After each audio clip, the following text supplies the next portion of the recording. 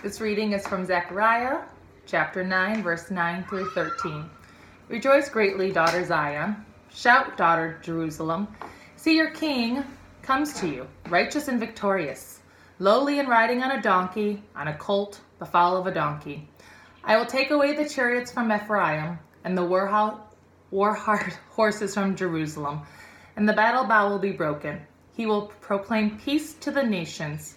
His rule will extend from sea to sea and from the river to the ends of the earth. As for you, because of the blood of my covenant with you, I will free your prisoners from the waterless pit. Return to your fortress, you prisoners of hope. Even now I announce that I will restore twice as much to you. I will bend Judah as I bend my bow and fill it with Ephraim. I will rouse your son Zion against your son's Greece and make you a warrior's sword. From John chapter 12, verses 12 to 19. The next day, the great crowd that had come from the festival heard that Jesus was on his way to Jerusalem. They took palm branches and went out to meet him, shouting, Hosanna! Blessed is who comes in the name of the Lord. Blessed is the King of Israel. Jesus found a young donkey and sat on it, as it is written, Do not be afraid, daughter Zion. See, your king is coming, seated on the donkey's colt. At first, his disciples did not understand all this. Only after Jesus was glorified did they realize that these things had been written about him and that these things had been done to him. Now the crowd that was with him when he called Lazarus from the tomb and raised him from the dead continued to spread the word. Many people, because they had heard that he performed the sign, went out to meet him. So the Pharisees said to one another, See, this is getting us nowhere. Look how the world has gone after him. At some point in Jesus' ministry, he makes a very crucial decision. He begins to journey down a path that he knows is going to end with him on the cross. And he knows that once he starts that journey, that there's not going to be any turning back, that Jesus himself is going to be on this path all the way to the cross.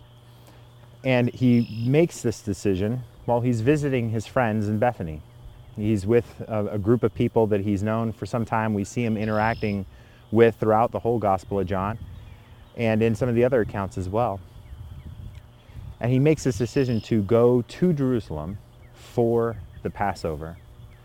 And if you've ever seen pictures of Jerusalem and the surrounding area, or for those of us who just came back from a trip there, you know that Jerusalem is full of hills, that Jerusalem itself as a city, even in those days, was built on 3 different hills in one small area. And surrounding that, there's literally dozens, hundreds of more hills as far as the eye can see.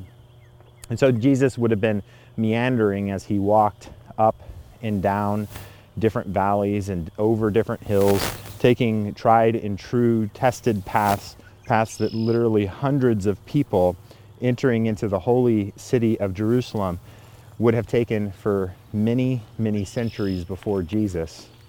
And as he meandered through these hills, Jesus had to have on his mind the heaviness, the weight of the task before him. He must have been meditating, thinking, pondering about what he was going to be experiencing in this next week. His disciples seemed a little bit clueless, and those who were with him were exuberant. They were excited. And it says in our passage today from the Gospel of John some unique things that the other accounts of the Palm Sunday events don't include. For one thing, John is the one who tells us that the branches the people cut and lay before Jesus are palms. Neither of the other 3 gospel accounts, none of the other 3 gospel accounts say that. They just say branches. And so we can owe John a debt of gratitude for this holiday that we call Palm Sunday. And so Jesus is heading into this city, this time of celebration, and everyone around him seems excited. There's a sense of energy and electricity in the air. They're ready for Jesus to do something monumental. It's like they can sense and feel and know that Jesus has made a shift, that he's going somewhere different. And we see the discourses in Jesus's language to his disciples change in almost all the Gospels right around this point. So maybe it was the difference in what Jesus was saying. He wasn't telling the same stories anymore. He had a somber tone. Maybe it was some of this that began to inform them that Jesus was heading down a very serious path. But you see, John says in our account today that the disciples did not really understand all these events that Jesus was doing throughout this account of Jesus entering into Jerusalem until after he was resurrected and in glory.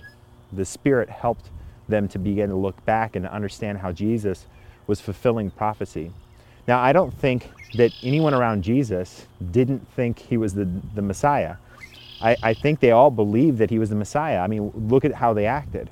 They were excited and they began to tell everyone around what Jesus was doing. And many of the disciples and people from Bethany who had witnessed Jesus raise Lazarus from the dead began to kind of witness to that to other people, to share that good news, that power that Jesus had over death.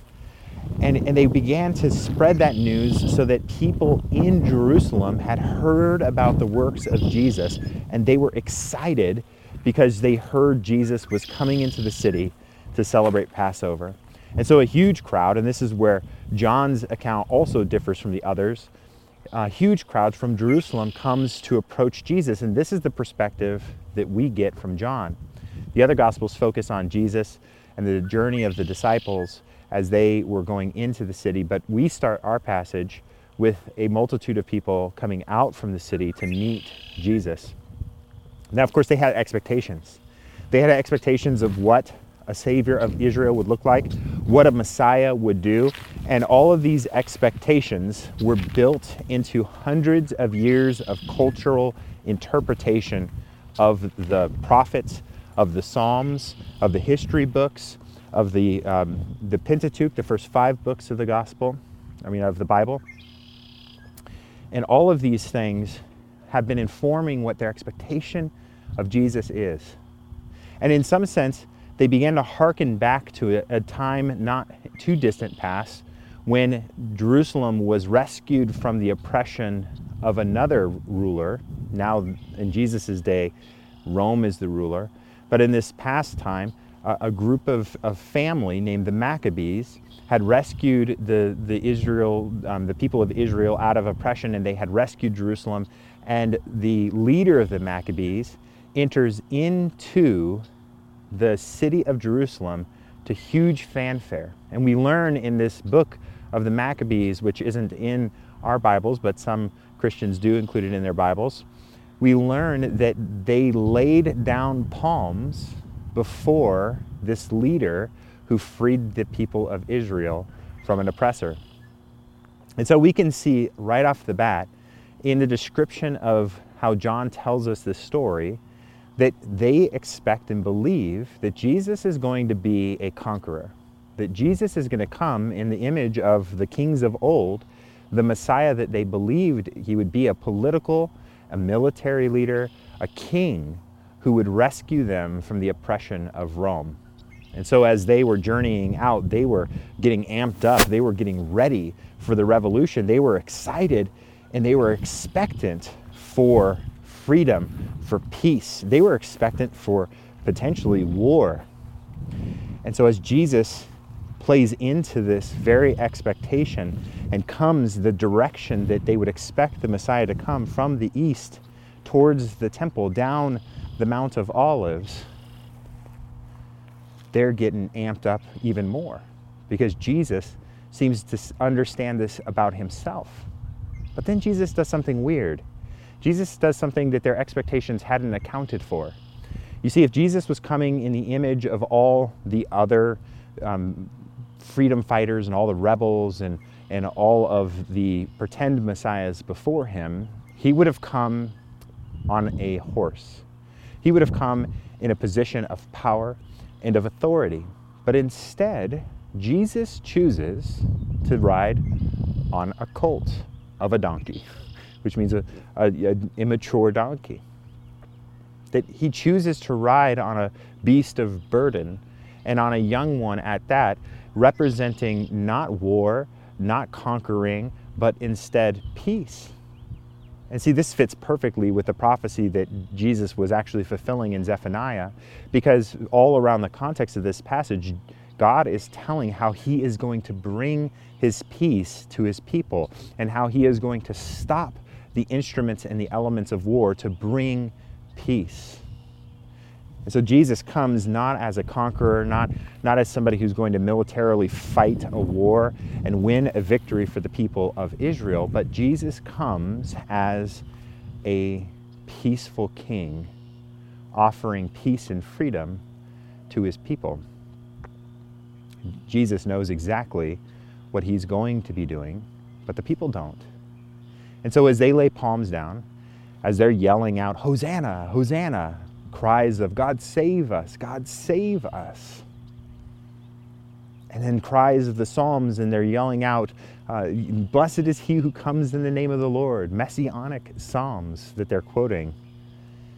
Jesus is hearing one thing, the fulfillment of the prophecy that he knows is going to lead him to die for all of humanity on the cross, and then conquer not Rome, but sin and death in his resurrection. He is hearing that, but the people are expecting something different. When I think about this story every year, I'm reminded how much in my own life I have various expectations of Jesus and what he's supposed to be doing for me.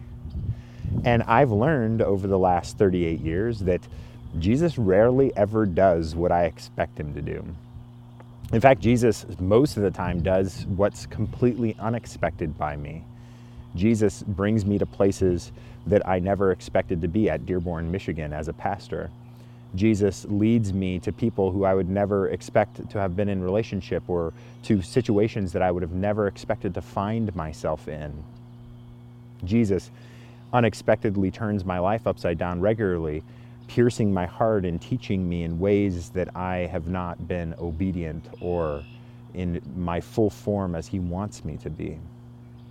Mortifying the ways of my old life and becoming transformed in him. Jesus never does what we really expect him to do. And so this story is one of expectation, just like we looked at in our series with Jonah. We're starting this new series today called Appear, and looking at the various appearances of Jesus in and around the Easter story. And this first week is a unique one because this is an appearance of triumph that Jesus has just before it looks like all else has failed, like his victory has gone away from him. And then all the other appearances we're going to examine starting next week on Easter all the way through Pentecost pick up that mantle of what kind of victory Jesus was fighting for, what kind of conqueror Jesus truly was, a conqueror who brought peace and not war, who is victorious over not human institutions, but over the powers of sin and death.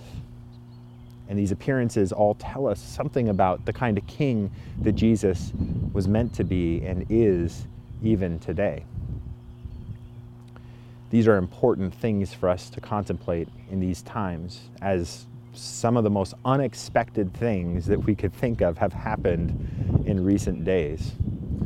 We can look back at the last month and see that orders have gone out from almost every single governor within the United States for people to stay in their homes. Orders that carry the force of law.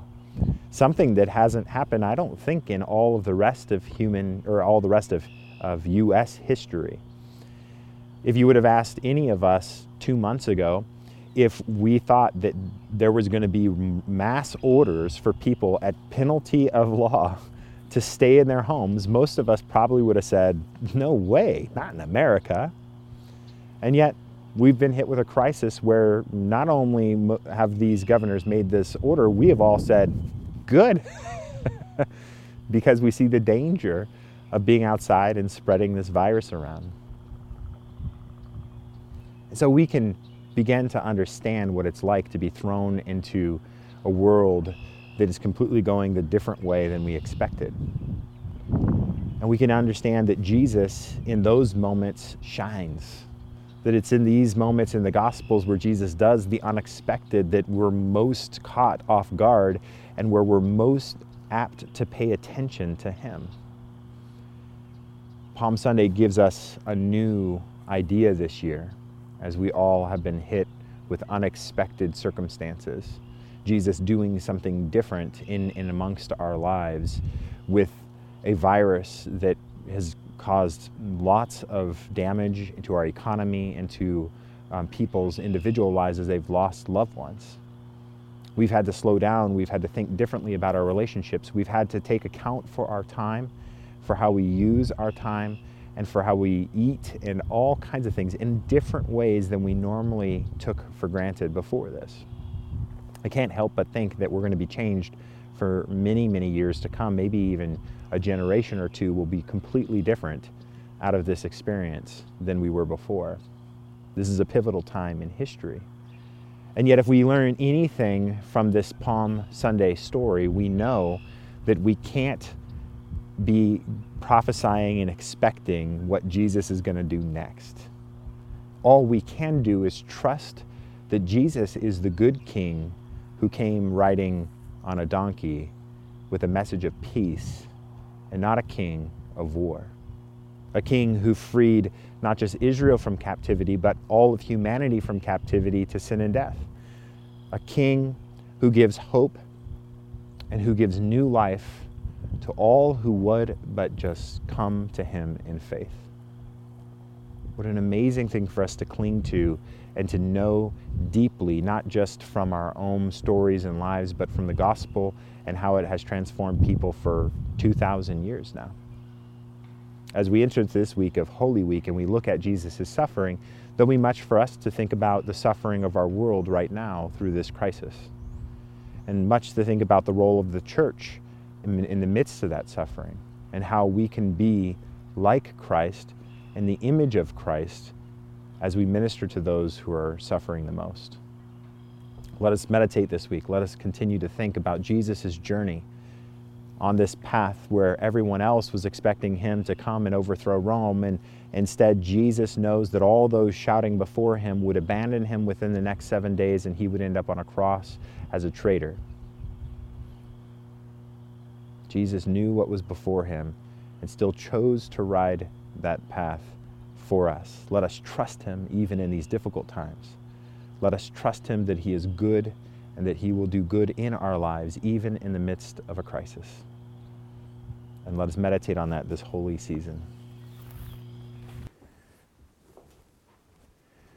Friends, this week as you encounter, I'm sure, all kinds of continually unexpected events and unexpected things, we never know these days what's facing us around the corner. Know that Jesus does sometimes the unexpected thing to get our attention, to draw us into his presence, or he uses the unexpected turns of events in this world to draw our hearts deeper to him. And so let us this week trust in a God who was willing to come to this earth and willing to walk that path to Jerusalem, knowing that it ended on the cross because he loved you and because he loves and wants to see you for all eternity in relationship with him and with everyone else in the resurrection. And so let us go out from worship into our own homes. Don't go out into the world, but let us go from worship and back into our normal lives, trusting in Jesus. And may the King of Peace, the one who rode a donkey into Jerusalem, not as a war hero, but as a suffering servant, bringing peace not just to the Israelites, but also to all of humanity. May that King of Peace bring peace into your hearts this week as you worship him in these special days. Amen.